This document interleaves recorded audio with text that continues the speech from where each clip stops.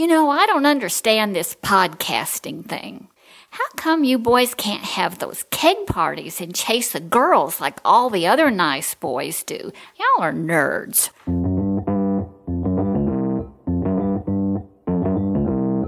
Live from Nashville, Tennessee, it's the Stacking Benjamin Show.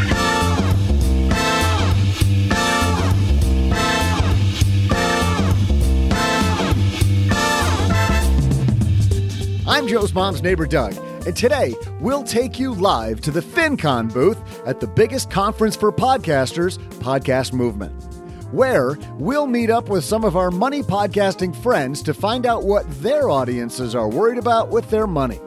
Join me in welcoming, from the Bigger Pockets Money Podcast, Mindy Jensen. And from Retirement Starts Today Radio, CFP Benjamin Brandt. And rounding out our group, a Nashville local and the voice behind the Micro Empires podcast, Jennifer Grimson. Don't worry, halfway through the show, Joe will toss it back to me for some political-themed trivia. And now, say hello to a guy who has gone to Nashville, Tennessee without inviting me. It's Joe Saul-Sehy.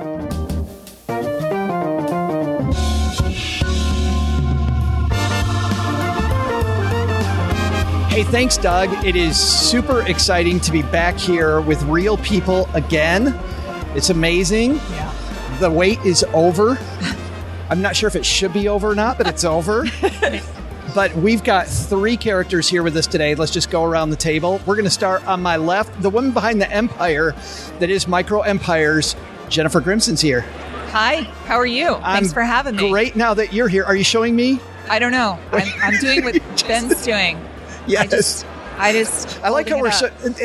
I'm holding up my badge because I don't know. I've got a forgettable face, so I just show the badge everywhere. You really don't have a forgettable face. You have a forgettable name. Jen, right. Tell everybody what you do on the Micro Empires podcast. So I'm the host and the creator. I do it all. But the show is about building wealth, small empires for wealth and security, because you don't have to be wealthy to build wealth. So that's really what it's about. It is a lot of fun. You have some very deep conversations. I do. Some emotional topics with people. Yes, we talk a lot about money culture. You can't separate money from gender, money from race, money from your family, your emotions, your marriage. You just can't separate it. But I think we're kind of taught like we're supposed to. Yeah. Which is crazy. So yeah, I've had a lot of tears on the show. Most recently me, but yeah. A woman who I get teary every time I'm around her, Mindy Jensen from Bigger Pockets Money is back. That makes my heart sing, Joe. I didn't say that was good. Good tears, yeah. No, I'm very pleased that I make you cry every time I see you. I just want to highlight what Jennifer just said. You said you don't have to be wealthy to build wealth. I love that, because there are so many people who don't even get started because, I don't have any money, or I don't know what I'm doing. And yeah, that's when you have to get started, because it's not going to just pile up with no effort at all. So I love that phrase. I'm going to steal that. I'll give you credit, but I'm going to totally steal that in an upcoming episode. Nice. Now that we've made a love connection, can we keep going? Yeah, Joe. My name is Mindy Jensen. I am the co-host of the Bigger Pockets Money podcast. I am the boss of the world over at biggerpockets.com, where we teach people how to invest in real estate. And I love talking about real estate and money all day long. I'll even talk about it with Joe Saul-Sehy. Oh, wow. That's a stretch. You know what's funny? I saw General Norman Schwarzkopf speak once at a conference, and he said there's two people in every organization. There's the person who's the de facto leader. They've got the name tag that says, I'm the leader, right? And then you've got that person in the group who, if they ain't doing it, nobody's going to do it.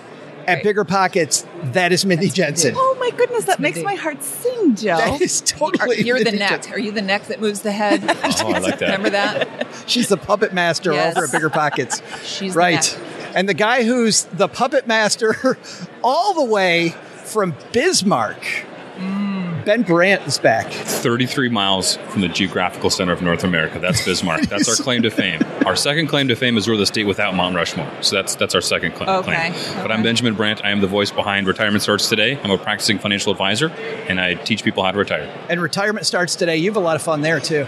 We have a lot of fun. Yeah, we talk retirement topics every Monday morning. It's such a good time. This episode is sponsored by State Farm.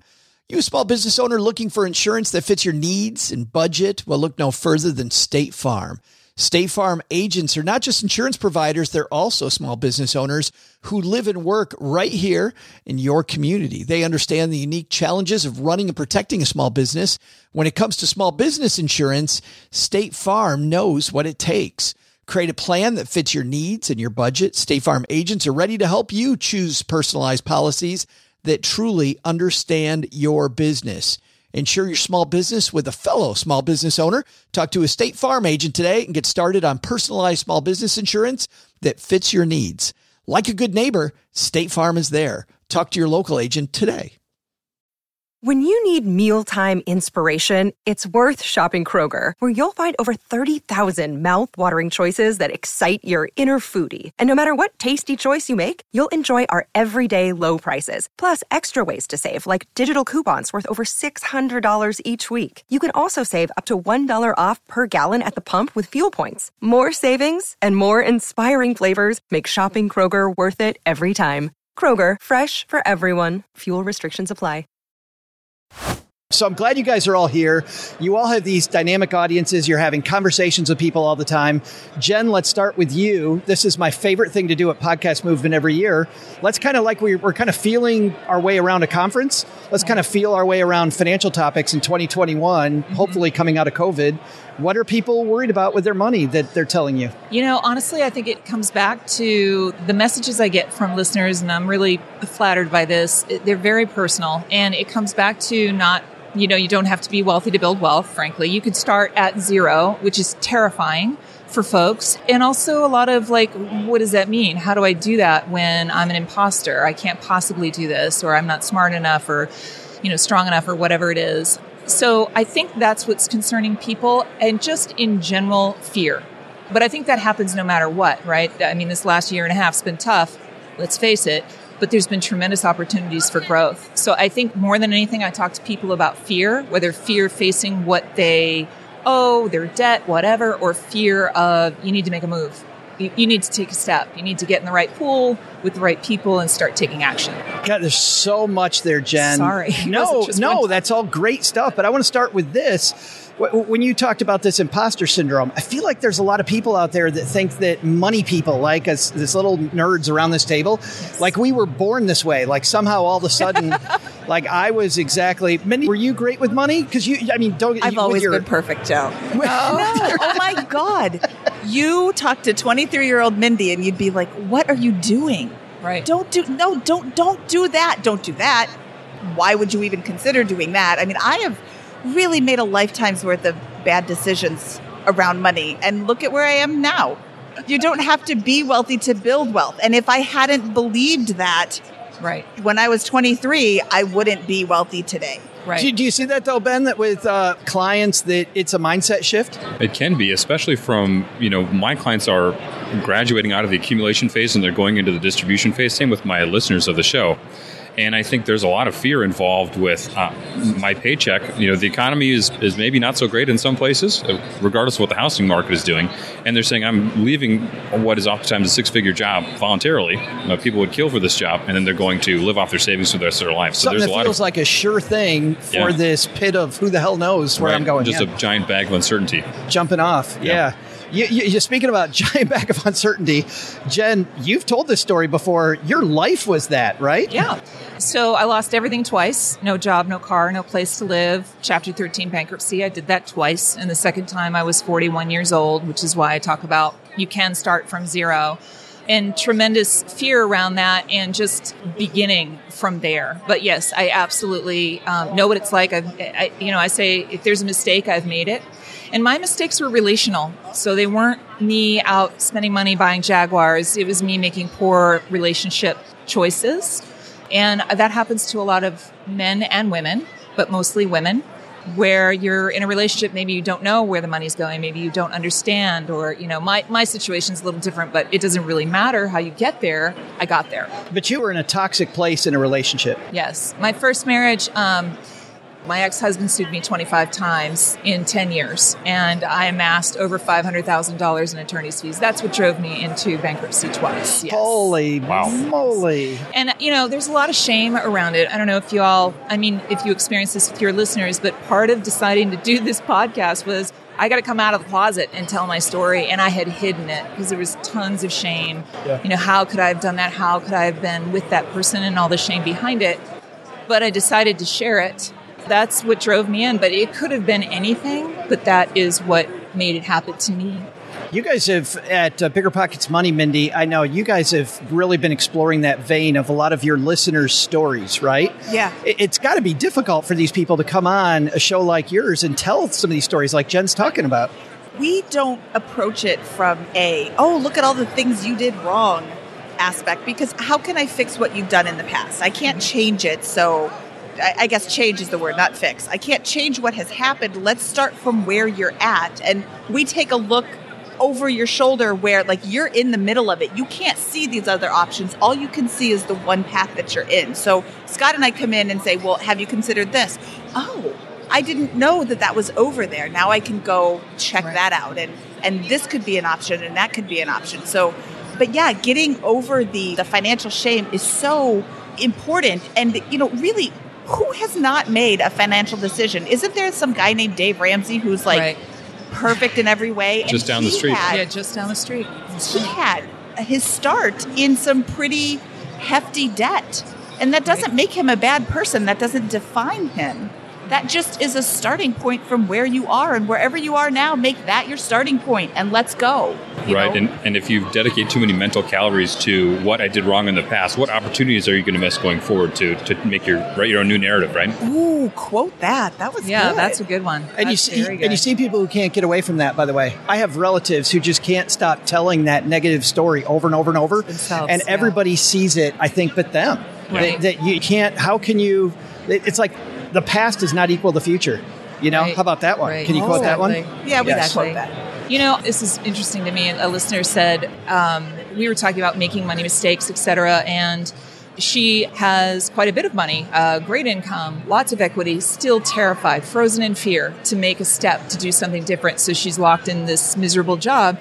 And she said, I'm just terrified of making a mistake. And I was like, but I make mistakes. And she said, you do? And I was like, oh my God, of course I do. And I think her heart sunk, oh no, wait, I thought you had it all figured. I'm like, girl, you're listening to the wrong show. That's not what you're getting here. No, I'm still making mistakes. And, I thought a great quote I heard from somebody, and I don't know what it is. All of us probably have a pair of pliers in our garage, right? Does that qualify us to do dental work? I'm pretty sure not. So why should we expect to know our money when we were never trained in it? We never knew, or we didn't, maybe not even trained in it, but just knowing, especially real estate, the ins and outs, all the opportunities that are available. Jen, sticking with you, to start with a mindset shift, was it building an emergency fund? Was it, where did you begin to get out of the hole?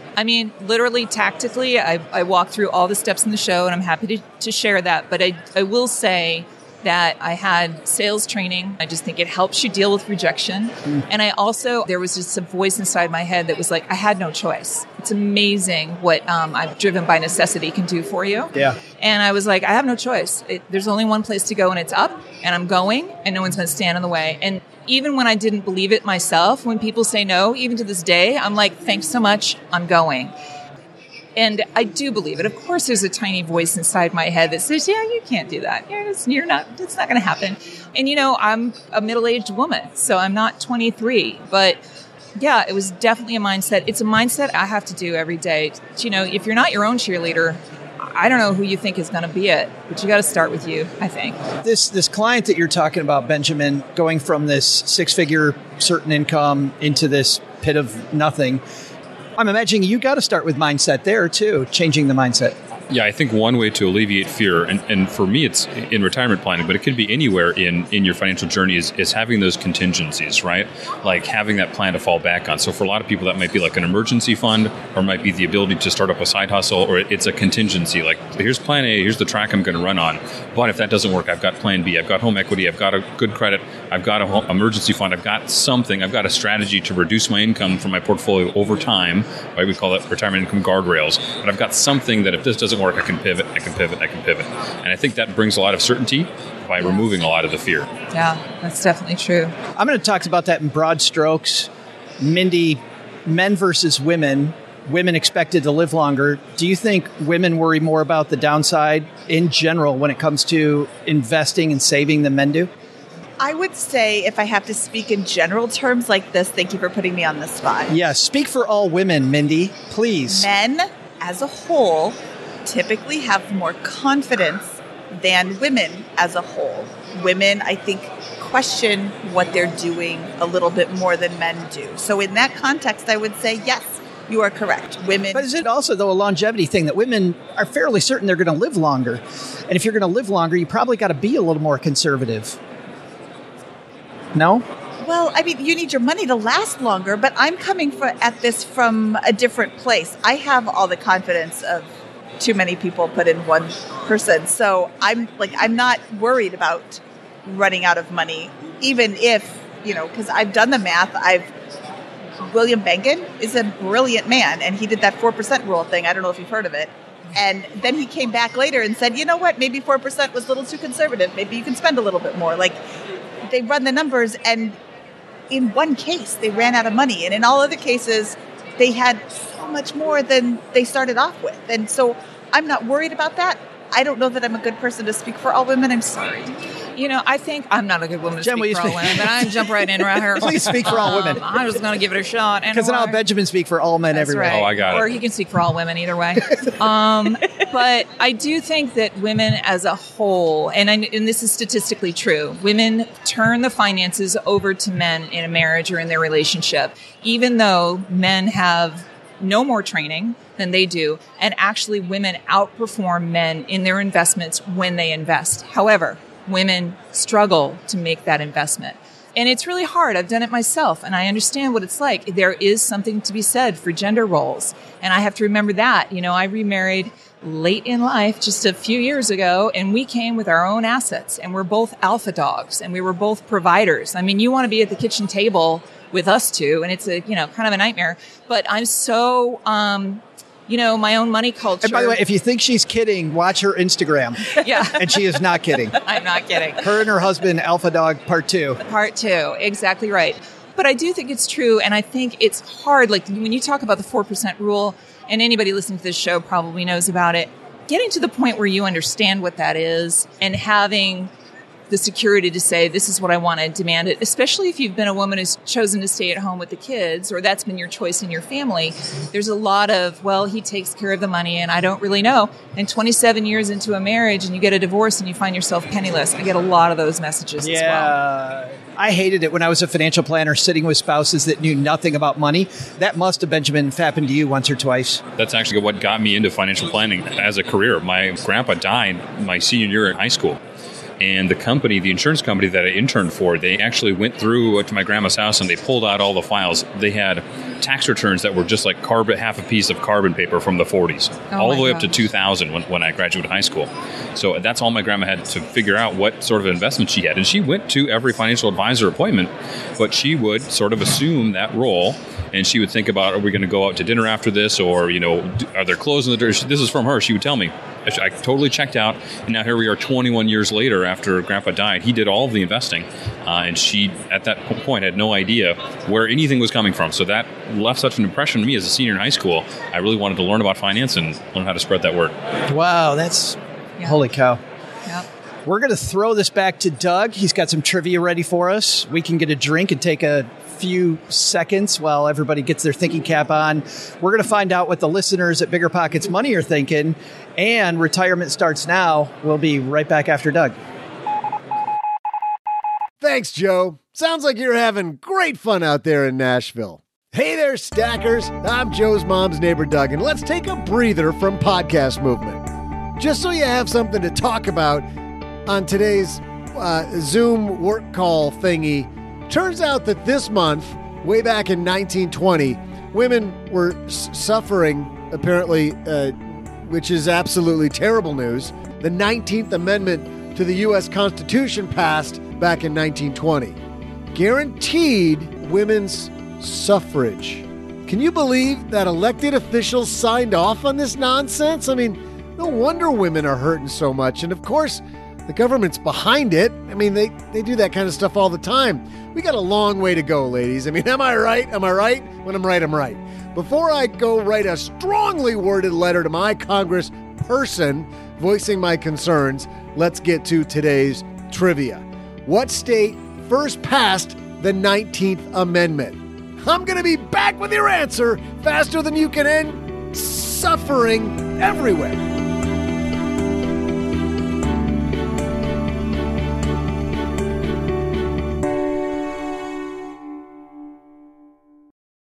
This episode is sponsored by State Farm. You a small business owner looking for insurance that fits your needs and budget? Well, look no further than State Farm. State Farm agents are not just insurance providers, they're also small business owners who live and work right here in your community. They understand the unique challenges of running and protecting a small business. When it comes to small business insurance, State Farm knows what it takes.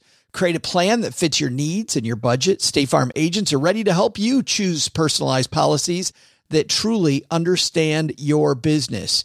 Insure your small business with a fellow small business owner. Talk to a State Farm agent today and get started on personalized small business insurance that fits your needs. Like a good neighbor, State Farm is there. Talk to your local agent today. Hey, Stackers, this is Military Appreciation Month. You know what that means. We are recognizing all of our stackers in the audience. My good friend Nords, Doug Nordman, who some of you may know, he is a writer in personal finance. He's a guy I'd like to do a shout out to. He is such a giving member of the FIRE community, the Financial Independence Retire Early community. Nords will do anything for you. It's just, I think some of that comes from his time on a submarine, like my nephew Colin, who's on a submarine right now, and all the work that he did there. Just a super giving member of the community. And you know what? Navy Federal Credit Union wants to celebrate their members who go above and beyond, not this month, but every month. Navy Federal offers members only exclusive rates, discounts, and tools to empower their members and help them reach their goals. Here's one of their offers in honor of Military Appreciation Month. Join and get $50 when you open a credit card. Of course, you want to have your whole debt strategy planned out, don't you? Don't just go open a credit card willy-nilly, as Mom says. Here's a disclaimer. You got to join and open your membership savings account between May 1st and May 31st, so get on it, stackers. Annual percentage yield is 0.25% for membership savings account, $5 minimum balance to open. Maintain your membership savings account to obtain the bonus. Visit NavyFederal.org for full terms and conditions. That's just one of the things. They offer 24/7 help for their U.S.-based service members. They have resources all over the place.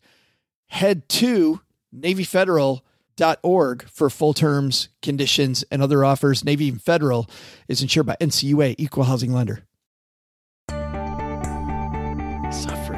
Suffrage. Hey there, stackers. I'm bearing some really good news. After a history lesson from Joe's mom upstairs, I've been told that, thank God, all that suffrage back 100 years ago actually had nothing to do with the type of pain and misery she was laying on me for not knowing this little tidbit. I mean, she really put a hurting on me. It just actually meant the right to vote. Why use that word? That word is so confusing. Suffrage just got nothing to do with voting. What? And, all right, ladies, we did it. I mean, we did it, like 100 years ago. But belated high fives all the way around. Give me a high five way up top. So back to our trivia question. The question was, what apparently forward-looking state first passed the 19th Amendment? Would you guess that in a blatant tie in today's podcast movement episode in Nashville, Tennessee, was our woman's suffrage pioneer? Of course, yeah, I mean, you all knew that, of course. Okay, for me, I gotta go back upstairs because Joe's mom said we need to make some sangria to celebrate. And for you, well, I'm just gonna pass you over back to Joe, a guy who knows what he's talking about. Thanks, Doug. And by the way, for everybody who went and looked for Retirement Starts Now podcast and they didn't find Benjamin's podcast, Retirement Starts Today. You're sitting right next to me and I messed it up. It's all right. It happens. Happens to the best of us. And he has a name badge on. I just wanted to point that out. I'm just saying, and he's next to you with a name badge on that he's holding up. Retirement starts today. Like right there. But it starts now. Yeah. But you said that was your original shower ID anyway. So. Right. Retirement starts now. Retirement starts yesterday. I had all the ideas. Yes. Oh, boy. Retirement starts today, maybe today, but it's going to be next. Today, right now, we're going to talk about Bigger Pockets money. That did not go as smoothly as it was in my head, but we're going to run with it. Okay. Mindy Jensen, tell me what the listeners at Bigger Pockets money are talking about. So Bigger Pockets is a real estate investment platform. We teach you how to invest in real estate. So a lot of people who listen to the Money Show are interested in investing in real estate. And the current real estate market is really on everybody's mind, and how just absolutely crazy the prices are. In almost every market in America, prices are going up, up, up, up. Even after we've had a year and a half of COVID with tenants not paying their rents and landlords not being able to evict them, prices are going through the roof. So people are wondering, is this a real estate bubble? Am I ever going to be able to afford a property again? Am I going to be able to buy a house for me to live in? Because I keep getting outbid by all of these either cash buyers or investors or big corporate conglomerates that are coming in and buying up everything. So that's really kind of number one on their list is, what's going on with the real estate market. I think when it comes to real estate, overpaying is always a problem, right? Yes. You see people paying too much. You think, Benjamin, as our CFP here, that there's more risk right now in real estate than normally? I think it all depends on what your timeline is, right? Like, I was going to ask you, how do you know if you are making a good financial decision or you're just participating in FOMO? Because this is what I deal with this with clients, is that we've been shopping for this house. They're almost approach it too conservatively. Like, I've been shopping at Cape Cod or somewhere for years, and prices are going up and up and up. And I want to wait for that market to come back, but maybe it never will, right? Maybe it's 10 years out, just like the stock market. If someone's going to buy a house and stay there for the rest of their lifetime, does the price really matter that much? Or how do you know if you're making a sound decision or you're just adding fuel to the FOMO fire? And by the way, when you say asking you, for our audio listeners, he pointed at Mindy. So the fact Mindy's not going to jump in here. It's actually you as Mindy. Yes, I knew he was talking to me, Joe. You did, but nobody else did. They're going to be like, why? The listeners could tell I was pointing. Why the hell's Mindy Jensen jumping in on everything? Because if they've heard me before, they know exactly why I'm jumping in on everything, because that's just me. That's what she does. So that's an interesting point. I am a licensed real estate agent in Colorado, and I am currently helping people buy houses. I don't do a lot of listing. I mainly help buyers. When you come to me and say you want to buy a house, I can show you what houses have sold for in the last 2 or 3 months. Based on that, we are making offers on properties. So the people that I'm helping right now aren't near they're not retired. They typically move every 5 to 7 years is the average American move. So we've got people, I'm thinking, well, they say they're going to live there forever. Maybe they're not going to. We're in the hottest market we've ever seen. Houses come on the market on Wednesday or Thursday. Showings are Friday, Saturday, Sunday, for 15 or 30 minutes, and that's all you get to make a $500,000 decision. Oh, man. Yeah. And then offers are due Sunday night or Monday morning. If you want to win your bid, you are waiving your inspection. Not just saying, I'm going to have one for information purposes. You're saying, I won't have one at all. You are agreeing to cover the appraisal gap, which is the difference between your offer and what it appraised at. So if you offer $500 and it only appraises at $475, you're saying, I'll bring an additional $25 to closing. Yeah. So in that context, from somebody who does need a mortgage, somebody who isn't going to live there the rest of their lives, they have resale value to think about, does it matter what you pay? I think it does. I think that in many cases, you're better off renting. And this is something that I've never really subscribed to before, is that renting is better than buying, because it's the American dream. This is this thing we're all sold. You have to own a house. You don't have to own a house. In many instances, it's way easier to not own a house. It's way better financially to not own a house. On the flip side, if you have a client who wants to retire to Cape Cod, they want to live there, they have a very well-funded retirement plan, does it really matter in the course of their financial situation that they paid an extra $25,000? Does it matter that they brought $25,000 to closing? I never, ever, ever, ever, ever want anybody to waive their home inspection, because, let's say let's make it Joe. Let's say Joe has a piece of poo house that he wants to get rid of. It needs a new roof, and you know that that's $15,000, and you don't want to put that money into there. And it's got a broken foundation, and you know that's about $30,000, or at least that's what it was going to cost 2 years ago, and now costs have gone up on everything. Right. So you put it on the market in this amazing market. It's staged beautifully. Everything's fresh paint. It looks beautiful. Ben comes in, makes an offer, and says, I'll waive inspection. You close on the house, and then you move in, and you're like, now I have $75,000 worth of random repairs to Surprise. do that I didn't know about because I didn't get an inspection. Right. And if you would have gotten the inspection, maybe you would have said, hey, Joe, I'm going to need a bit of a reduction in order for me to go through with this house, or I'm not going to buy this house. You can still walk away when you have the inspection. When you waive the inspection completely, you can't just walk away because you don't know that there's anything wrong with it. So, and if you're participating in FOMO and you tap all your cash assets to be a cash out, you might be cash poor when you move in, and then you realize all these repairs have to be made. Yes. And I'm a real estate investor as well. I probably bought and sold 11 properties in the last 3 years, so I'm not like the biggest real estate investor, but pretty heavy into it. So when I talk to people about that, and I'm not a real estate professional, nor am I a financial advisor, I always ask exactly what you were kind of talking about, Ben. You were saying, is this your forever home? If it's your forever home, it's a different decision. It's all right. Maybe we are going to pay more, but we love it. We love the neighborhood. This is where we want to be.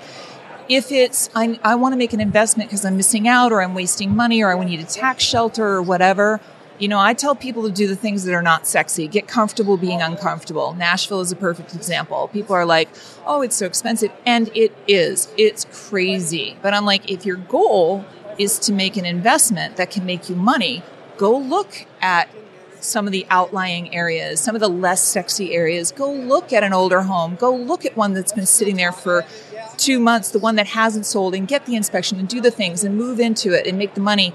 But it's very hard for people to do that. They're making that big, this is my forever home decision on a house that they really know they're not going to stay in for a couple years. And it's going to be very hard to make up that equity unless this market just keeps going, which I don't think is a possibility. So what's the price point?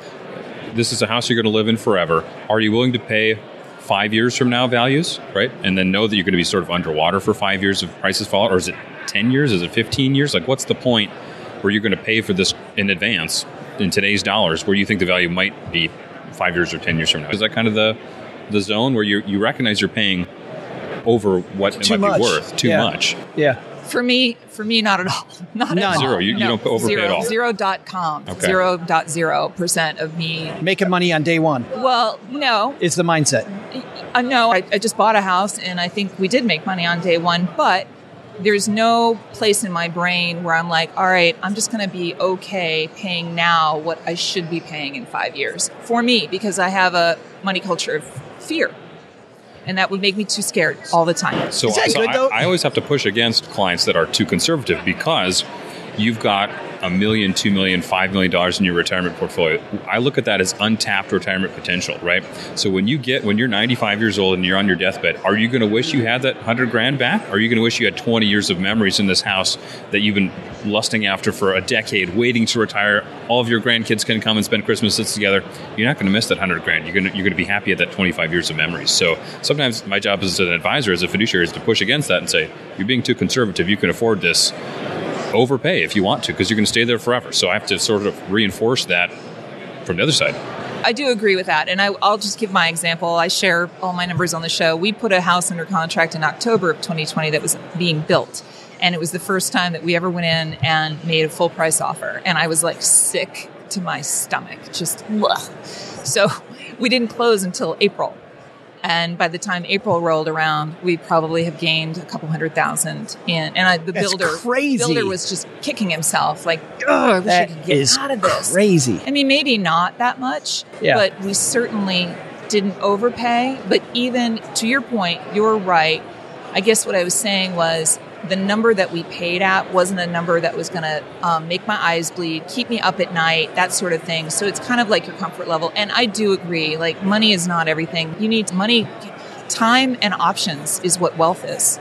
So now I know from your social media that you're selling a house too. Yes. And I think it's a house that you fixed up yourself. It looked beautiful. It's not. It's a house here in East Nashville, but we sold it nearly for what we paid for the new one, which is crazy.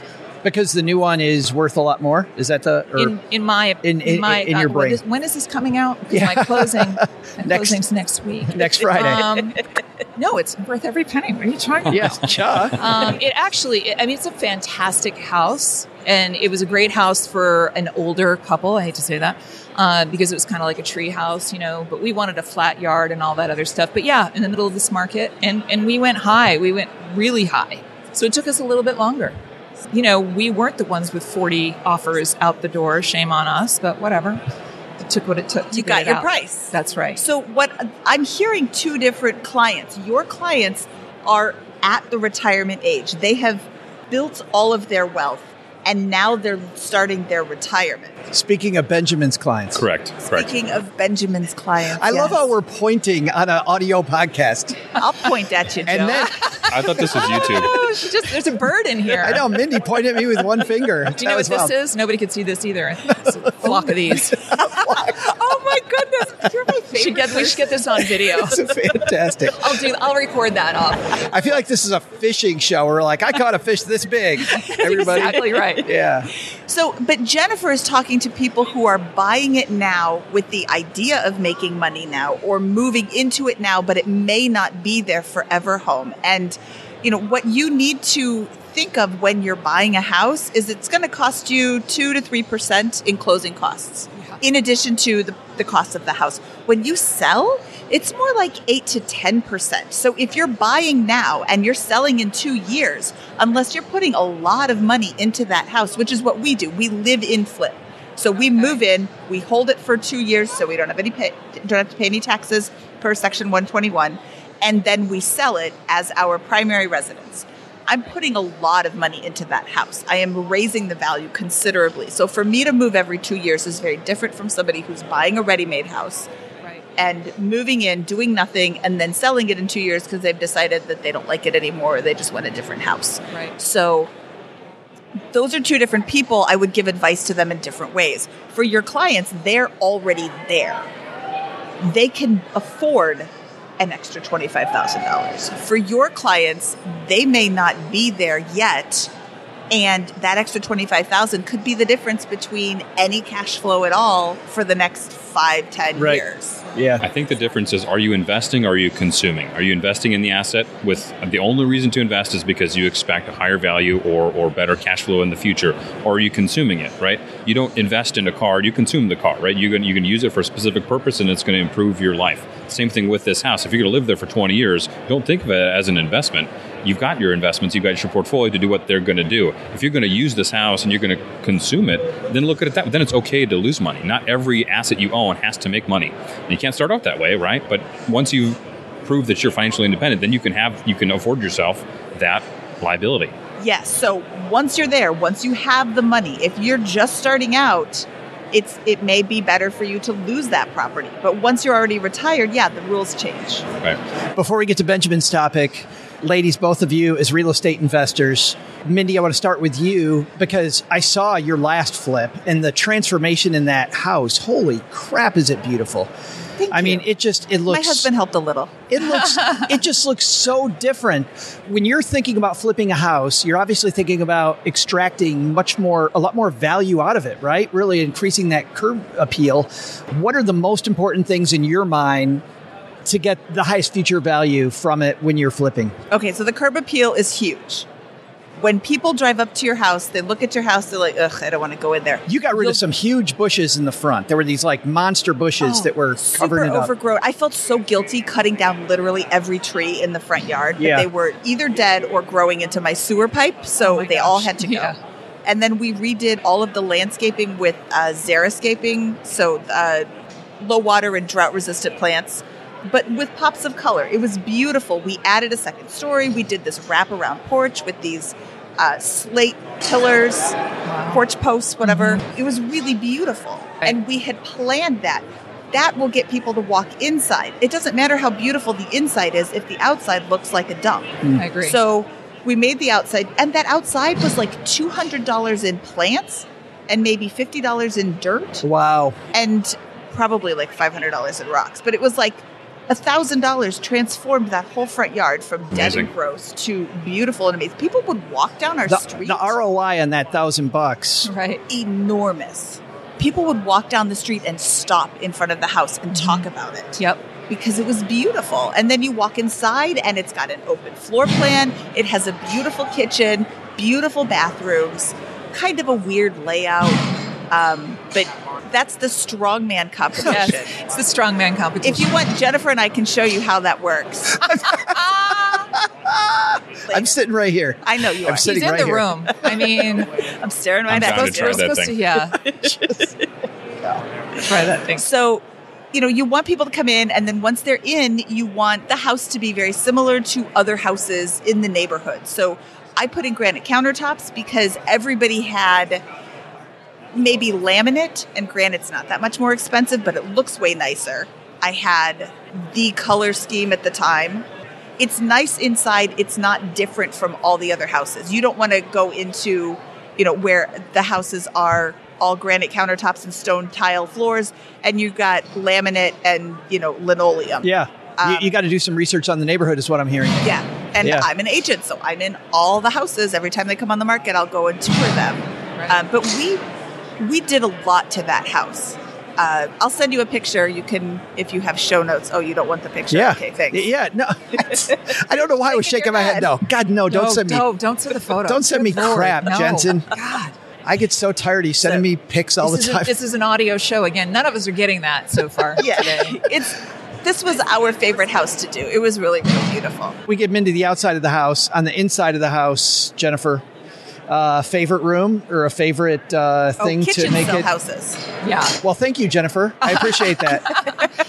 Do you mean just when I'm looking at a house or what I want? Yeah. If you're going to try to maximize the value and you're rehabbing a house, where do you go first? Well, I don't rehab houses myself. Okay. But I definitely agree. And I know enough rehabbers to know kitchens definitely. And it's the feel, right? Whether or not you're an entertainer, there's a reason that, in my opinion, like dining rooms are wasted space entirely. And houses have kind of moved that way where you have a dining area right off the kitchen and then the living room, it's kind of a great room and a flow, that sort of thing. So that's always important. Probably more than anything else, really, more than closets or bedrooms, but bathrooms are important. That's for sure. And then just, can you picture yourself there? I think that's the thing about great staging, right? Can someone walk in and just imagine themselves being there?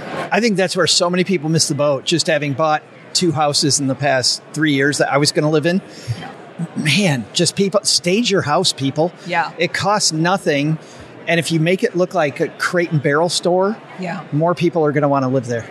It's true. just... I do want to correct you. It does cost something if you hire a professional stager. No, it does, you but use your own furniture. Okay. Is it expensive? Yeah, by nothing. By nothing, what I meant was the ROI on staging. All the numbers I've seen on the return on investment.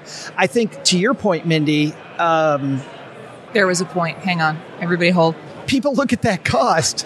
And they go, no, I'm not going to pay that. Yes. And I think that's a mistake. That's what I should have said. It can be high. That's what I should have said. $1,000, $1,500, like Okay. $2,500 if you've got a really, it depends on what you're doing and how big your space is. Well, that's not if bad. you have something weird, you definitely want to stage that so people know what it is. Yeah, Some agreed. weird little nook. Because we're planning on building a house and moving, and I have 6 kids, so there's no way I could do showings. I have to move out, own 2 houses at once, and so I was wondering about staging. Staging is, if all of your stuff is out of that house, step number 1 is clean it. And oh my goodness, in this market, so many people are not cleaning their houses. You walk in and you're like, I don't understand it. in this house. All the houses Cheryl and I walked through that were just disgusting. Yeah. And you're like, are First you of all, kidding me? I can't believe people live like that. And Yeah. second of all, you're letting me see that you live like that. Yeah. Ugh. But I wouldn't want to bring shame to my parents. I have to have a clean house. Well, I think... Not for me, but for other people. I think you definitely will sell faster if you move out. The other thing is when you walk in a house, I don't care. This is my experience from owning short-term rentals as well, right? Back in the day before Airbnb, you'd go to one and everybody would have their photos of their family. Nobody wants to see your family. Nobody cares. They rented your house because they want to imagine themselves there. They don't care where your kids went to school or what your favorite saying is. They do not care. So when you stage your house, it's about taking all of your personality out so they can see themselves. They don't want to open Which the is closet. hard because Yes. for you, it's better. Yes. right? You think it's better because as you. Yes, and that's why a stager comes in, because they know what appeals. I mean, I did it with my furniture, but that's probably because I had some experience. But a stager probably would have done a much better job.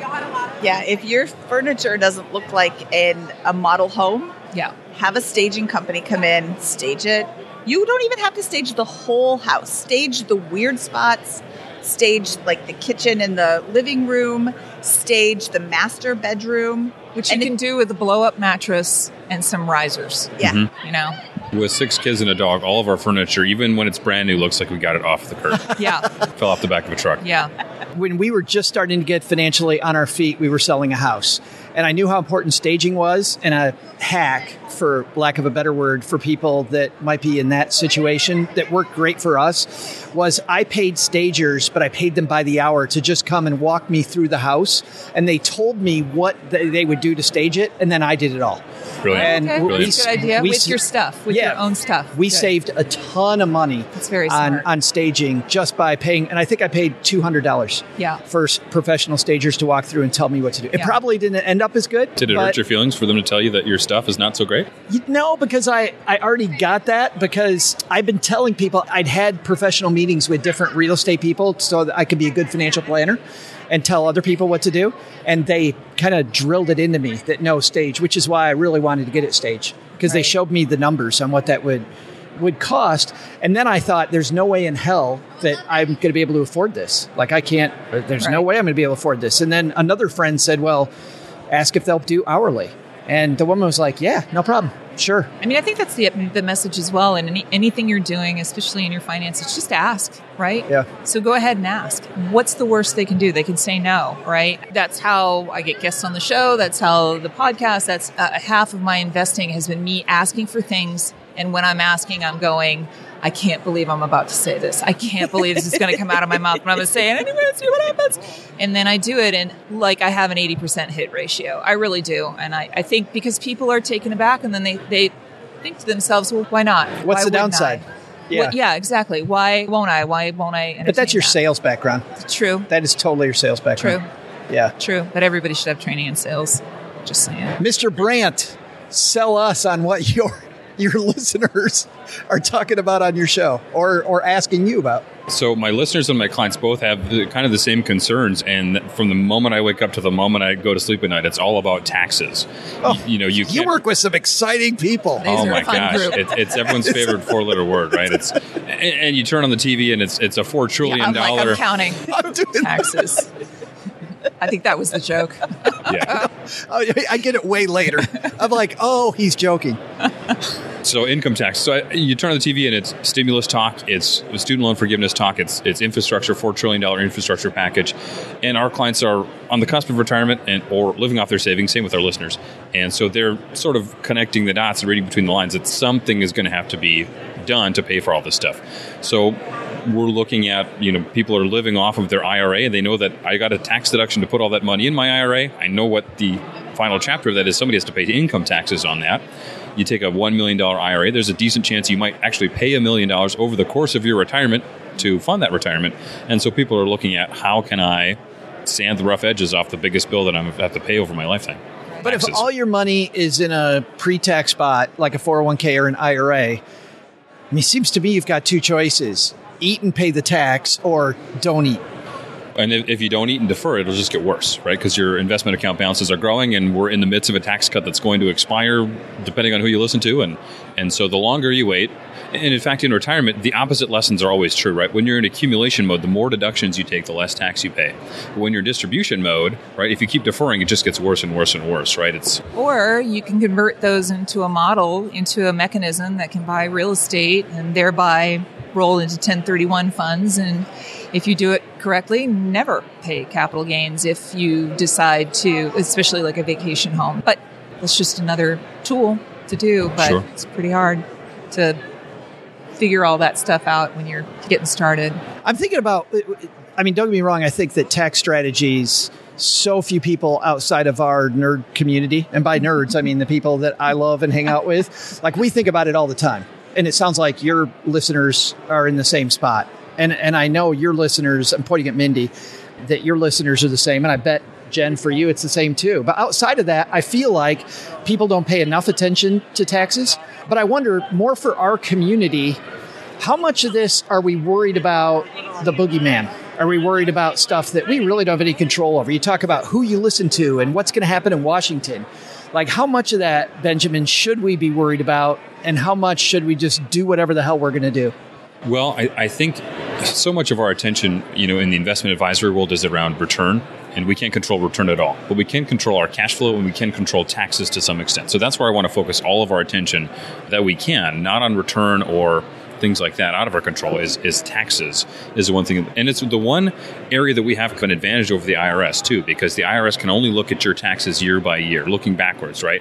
We can look, especially in retirement, forward and decide what our taxes are going to be ahead of time. Yes. So just like anything else with financial planning, the longer you plan ahead, the less taxes you're going to pay. That's like, Jen, what you're talking about. Yeah. I mean, by planning ahead what your tax structure is going to look like, right, you can zero out a lot of it. I mean, for me, when I think about somebody like your client, I just think, there's a myriad of opportunities that they can do. They're already looking at everything with you, but, just exploring what the other opportunities are. The other thing about what you just said, I think is very true. I mean, I don't have a lot of money in the stock market, but I did buy into some stock early, like when it was low a year and a half ago.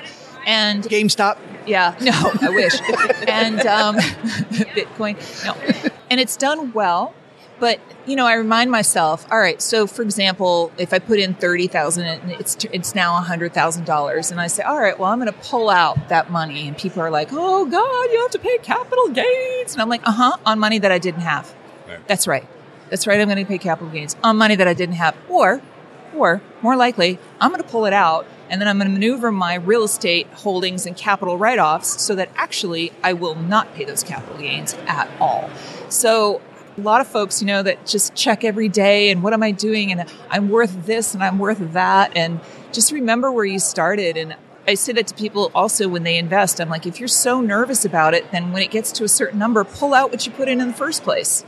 So your heart isn't palpitating all the time. Yeah. I feel like often, to your point, people spend so much time worried about taxes, they never live. Right. Because they're like, well, if I spend that money, I got to pay tax. Crazy. Go live. Paying taxes means you did well. It means you made money. It's not like it's some penalty. It's part of living in our society. Who pays for the roads? Right. I mean, by the looks of the road by my house, nobody pays for the roads in this town. Nobody. But somebody has to pay for the police and the fire, and that's where taxes come into play. And I don't want to pay any more tax than I have to. Right. I want to take advantage of, and I don't like to call them loopholes, but all of the little things in the tax code that allows me to reduce my taxes. Exactly. I sell a house every 2 years. I pay zero capital gains. Mm-hmm. I'm actually looking forward to being so successful in my flip that I have to pay capital gains. That's funny. When I make $500,000 over and above how much I paid for it and how much I put into it. Right. Which is incredible. I really think that my current house could get me there. Right. And that's a win. When I was a young financial planner in Detroit, I'd listen to this dude on the radio, and he would always say, Mindy, your point. He would say, my goal and your goal should be to have Bill Gates' tax bill. Right. Like, it's not to pay less tax. Right. It's to have this big, because if I've got this big honking tax bill, that means I did pretty kick-ass with my money, right? I mean, if that's the goal. Yeah, we tell our clients, pay what you owe, no gratuity. That's what we want to do. I like that. Don't tip on tax, really? No. I don't tip the federal government. I used to say I don't loan the federal government my money. Thank you, Uncle. Thank you. You can gift money towards the federal deficit. There is a place on the IRS website where you can gift. I'm not going to do that. I don't think anybody does. I just, one other thing. So right now. Their own GoFundMe. The U.S. sets up a GoFundMe. Exactly. Right now, I'm in the process of making another investment that will be a cash flowing investment. It's a great opportunity. It will cash flow. And so the way I'm probably going to do it is by cashing out these other assets that will carry capital gains. And is that going to stop me from getting a cash flowing opportunity, a cash flowing property, no, I'm probably just going to do it. And then I'm going to let my super wicked smart CPA help me figure it out. But if I have to pay, I have to pay. Yeah. You know? But I like the fact that it's two things, because your CPA is gonna figure out the puzzle afterwards. Right. But to Benjamin's point, having that long range plan ahead of time, then you hand your CPA this kick butt stuff to work with, that puzzle that's better. My CPA wishes he gets like a bucket of stuff. I haven't even given him the bucket this year. It's the shoebox. He's like, Jennifer, please don't wait till October 14th, please. Mindy, I want to end on this topic. A lot of people in your audience are part of the Financial Independence Retire Early crowd. I hear a lot from that crowd, especially about when it comes to taxes and what Benjamin's talking about location arbitrage, right? About moving to a place where the tax bill is lower. And yet your family's in a place, your friends are in a place. Location arbitrage a good thing, or is the fire community overplaying that? So this is where you should all be live-in flippers, because then you move a lot and you don't care. Or you should be military brats like Ben, or you should be corporate brats like I was. I just moved into my 28th house. Are you saying you just shouldn't care about friends and move a lot? I should say should have no friends. Are you wondering why she's not your friend? I know. I don't have any friends. She makes that clear every time she comes on. Maybe that's why she moves. Like, people are like, oh my God. And they get to know me. Yeah. Conveniently, it's within that 2-year window. Yeah, thank goodness that's 2 years, because that's just about the time. So there's this little thing called the internet, and there's video calls, and we have a cousin. She lives in a northern state around her entire family, and she just reached out to us and said, hey, I've got a job interview in Greeley. And I'm thinking to myself, your whole life is surrounded by your family and your friends, but mostly like every weekend there's a family get together. Are you going to be able to do that? And in some cases, that's not going to be the best choice. I think it's something that you really have to look at yourself. How much is a flight on Southwest? It's like $100 or something. So you can go visit people and have meaningful relationships. But if you can retire an extra 5 years early because you don't have to pay California taxes and live in, New York City or these very expensive places, that could be worth a lot. I mean, how much is your mental health worth? Right. If you have a job that you love and, are fulfilled every day, maybe it doesn't bother you to stay there an extra 5 years. I think you should really look into yourself and how you spend your weekends and your evenings. And, are you really every day with family? Then moving away from them is probably not going to be the best for your mental health. Or if you're like me and you move away from your family and you realize, oh, this is really a good thing. This and you is way better. You go back and it's like short and quick. I call it get in, get out. Nobody gets hurt, right? So you go visit and it's long enough that there's no politics. I mean, we can only talk about the weather and cake mix for so long, but we managed to do it. I think another geo arbitrage, though, is micro. I'm going to throw that in there. See that print? Look at that. Micro geo arbitrage, meaning if there's an opportunity, and I think this is what I was saying earlier, maybe it's not Nashville and it's super sexy, or maybe it's not downtown Denver. It's some little outlying neighborhood because that's where your opportunity is. Just go there and then arbitrage because you had a better ROI, and go here and go there. I find that people are they say, well, I want to build wealth and I want to do these things, but I just don't want to do anything that makes me uncomfortable. And I'm like, okay, then I guess you're happy. You're happy where you are. Got to be a little uncomfortable, I would think. Yeah. I would think, Benjamin, being uncomfortable is like the one thing you got to get comfortable with. I had a coach that I listened to not long ago who said comfort is cancer. No. I think it's a good place to leave it. Guys, thanks a ton for hanging out. Let's find out what's going on where you all work. Jennifer, what's coming up on the Micro Empires podcast? I'm just sharing more, and I have some really good interviews coming up with some great people. I'm really excited about it. Just wrapped season 3. Just really excited about that, and happy to be here at Podcast Movement. We're on episode about 1075 or 80. Wow. And we're still in season 1. Oh my gosh. I know. I don't really know where to make the break. So apparently we don't either. I'm calling it season 3, but honestly, I'm like, Yeah. Is season 3 the one where Sam and Diane finally hook up? I think so. Is that? No, you know what? It's when Ross and Rachel went on a break. Ross and Rachel, that's They were right. definitely on a break. That's next season on Micro Empires. Yes. What's going on at Bigger Pockets Money, Mindy? We now have 2 episodes every week. On Monday, we release our money episode where we dive deep into someone's money story and see where they started and how they got to where they are today. On Fridays, we do a Finance Friday where we look at a listener's finances and see what suggestions Scott and I can make to help them further themselves down the path that they may not be seeing. We're hoping to start another episode where we take a deep dive into a specific type of investment. So we just did a 2-hour episode on real estate syndications. Everything you need to know before you invest in a real estate syndication. Lots of questions people don't ask that they should. Lots of questions that people don't ask. And they don't know what to ask. That's the thing. I'm an investor in syndication. Yeah. You don't know what you don't know. Mm-hmm. And we were talking about this before you showed up because you were late, Joe. Again. We were talking about I'm sitting right here. Yes. Jennifer said, I just discovered this thing. And I was like, yeah. How do I know what Benjamin doesn't know? How do I know what Jennifer doesn't know? Here's everything I know. Nobody's going to listen to that. So that's kind of why we do the show, to teach you what you don't know because you don't know the questions to ask when you've never even heard of it. You just think, ooh, real estate syndication is sexy. I'm going to invest. Yeah. What's a capital call? Exactly. That's bad. My stomach just went. No, my stomach went. Oh, yeah, that's bad. Mr. Brandt, what's happening at Retirement Starts today? Yeah, we are tackling the topics on the mind of the modern retiree. So every Monday morning, we go over the retirement headlines and we answer listener questions, about a 20-minute episode every Monday. And then because everybody's talking about taxes right now, and that's sort of my whole world, I'm actually launching a second podcast with my buddy Steven, who's a CPA, and that's the Retirement Tax Podcast. So to be launched, but tune in to Retirement Starts today, and we'll tell you how to find it. You and I are talking about that name, though. Right. So it's going to be some combination of the word retirement and taxes. And whoever has not bought that URL. Not bought that one. That's the one he's getting. I got to buy the URL before this launches, so I got to buy like 5 of them just in case. Retirement-tax.tv. .less. .negative. Yeah, exactly. .pay less. That's catchy. Asterisk. Yeah, I'm all over that URL all the time. I'm going to bid you up. Right. All right, team. Thanks a ton. That's a wrap. Doug, you got it from here, my friend. What should we have learned today? So, what should we have learned today? First, take a lesson from our panel. Staging your house when selling?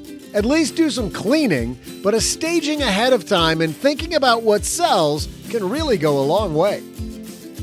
Second, how about another lesson from our panel? Bill Gates' tax bill? I'll take it!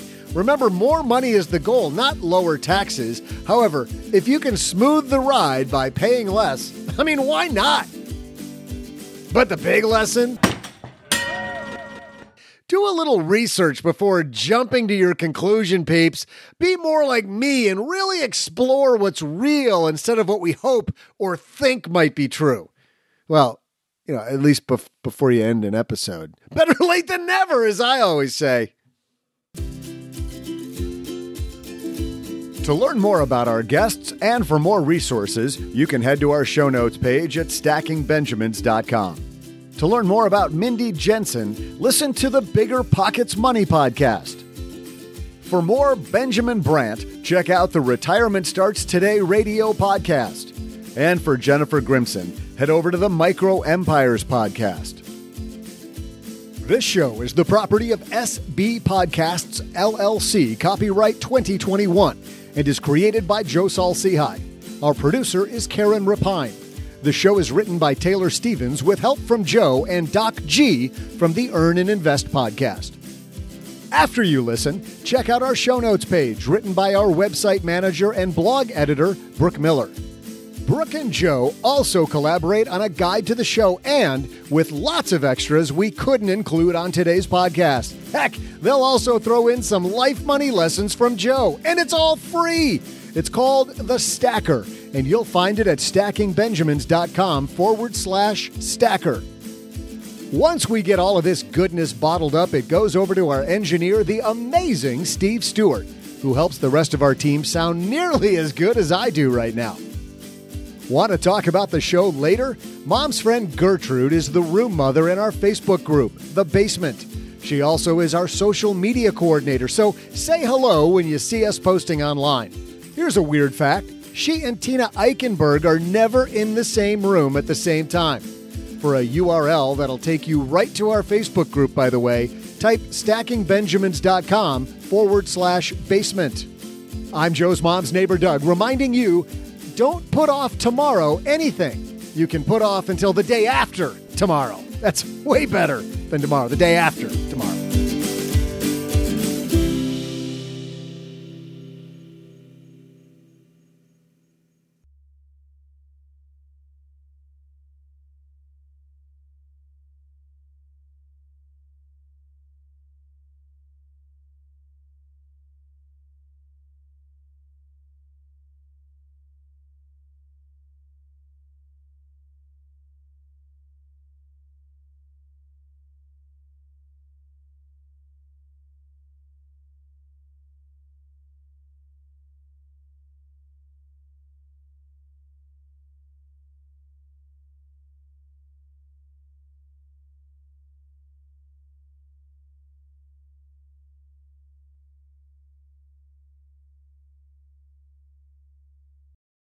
Joe, I have really enjoyed not spending any time with you so far at this conference. I went to your meetup last night. I talked to you for 14 seconds, and then I had some lovely conversations with your listeners. That's the way to do it. Yeah. That's the way to do it. That's the way you do it. A Joe Salsi High meetup. Just ignore me the whole time? Yes, spend zero time with Joe and talk to the lovely listeners as well. It's just, and they were fantastic people. Really, really nice. Yes. Had great conversations about the real estate market in Nashville and around. Which is crazy. I live here in Nashville, so the market is insane. I mean, it's insane everywhere, I assume, but it's super crazy here. I don't know if this is too loud or not. It seems to be it goes into the red when we really get going. Well, I think the amazing Steve Stewart can fix any garbage that you throw at him. I don't know. If you're over-modulating, it could be super bad. I don't even know I don't know what modulating is. I'm probably clipping. doing it right now. Am I doing it wrong? You are modulating all over us. I'm a modulation monster nightmare. I have no idea what that Jennifer, means. stop modulating. I can't even. I don't know what that means. This is a public event. I know. Why are you yelling at me? Again. I went to a presentation this morning, and she said 2 fingers away from the microphone, so I cannot get any farther away. Okay. She's the woman from Heil, Michelle, whose last name I did not catch. Sorry, Michelle. From Heil Microphones. Yeah, that's my microphone at home. That's mine too, the PR40. Yes. I don't have that one. Now I feel left out. I don't have that. I have this, and it's like hanging with duct tape. This is my life. I don't have a crew at home.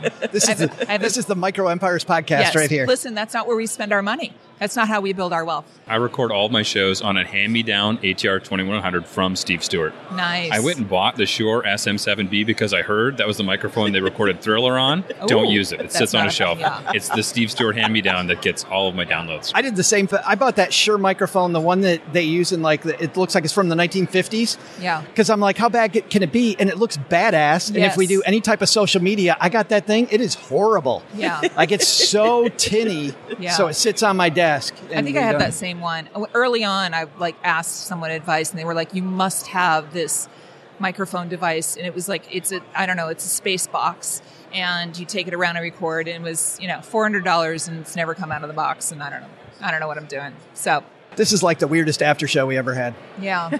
Yeah. Except we it's like the show. Nerds. No, this is going at the end of the show. Oh. Okay. Oh, yes. good. Okay. Yes. She's catching up slowly. Yeah. Well, Stackers, the show is over, but the party is just beginning here. You know why? Because it's Military Appreciation Month, and we are giving out shout outs to all of our friends who have served in the military. And let's point the finger right here at our good friend OG, who spent time in the military. And of course, we know what a giver he is, even when he pretends like he's being Mr. Surly. Navy Federal offers member-only exclusive rates, discounts, and tools to empower their members to help them reach their goals. Visit NavyFederal.org/celebrate, and you'll see all their Military Appreciation Month offers and other Navy Federal offers. They've got all kinds of resources on their site, like best cities after service to help veterans transition to civilian life, and best careers for military spouses to support military families. So much going on.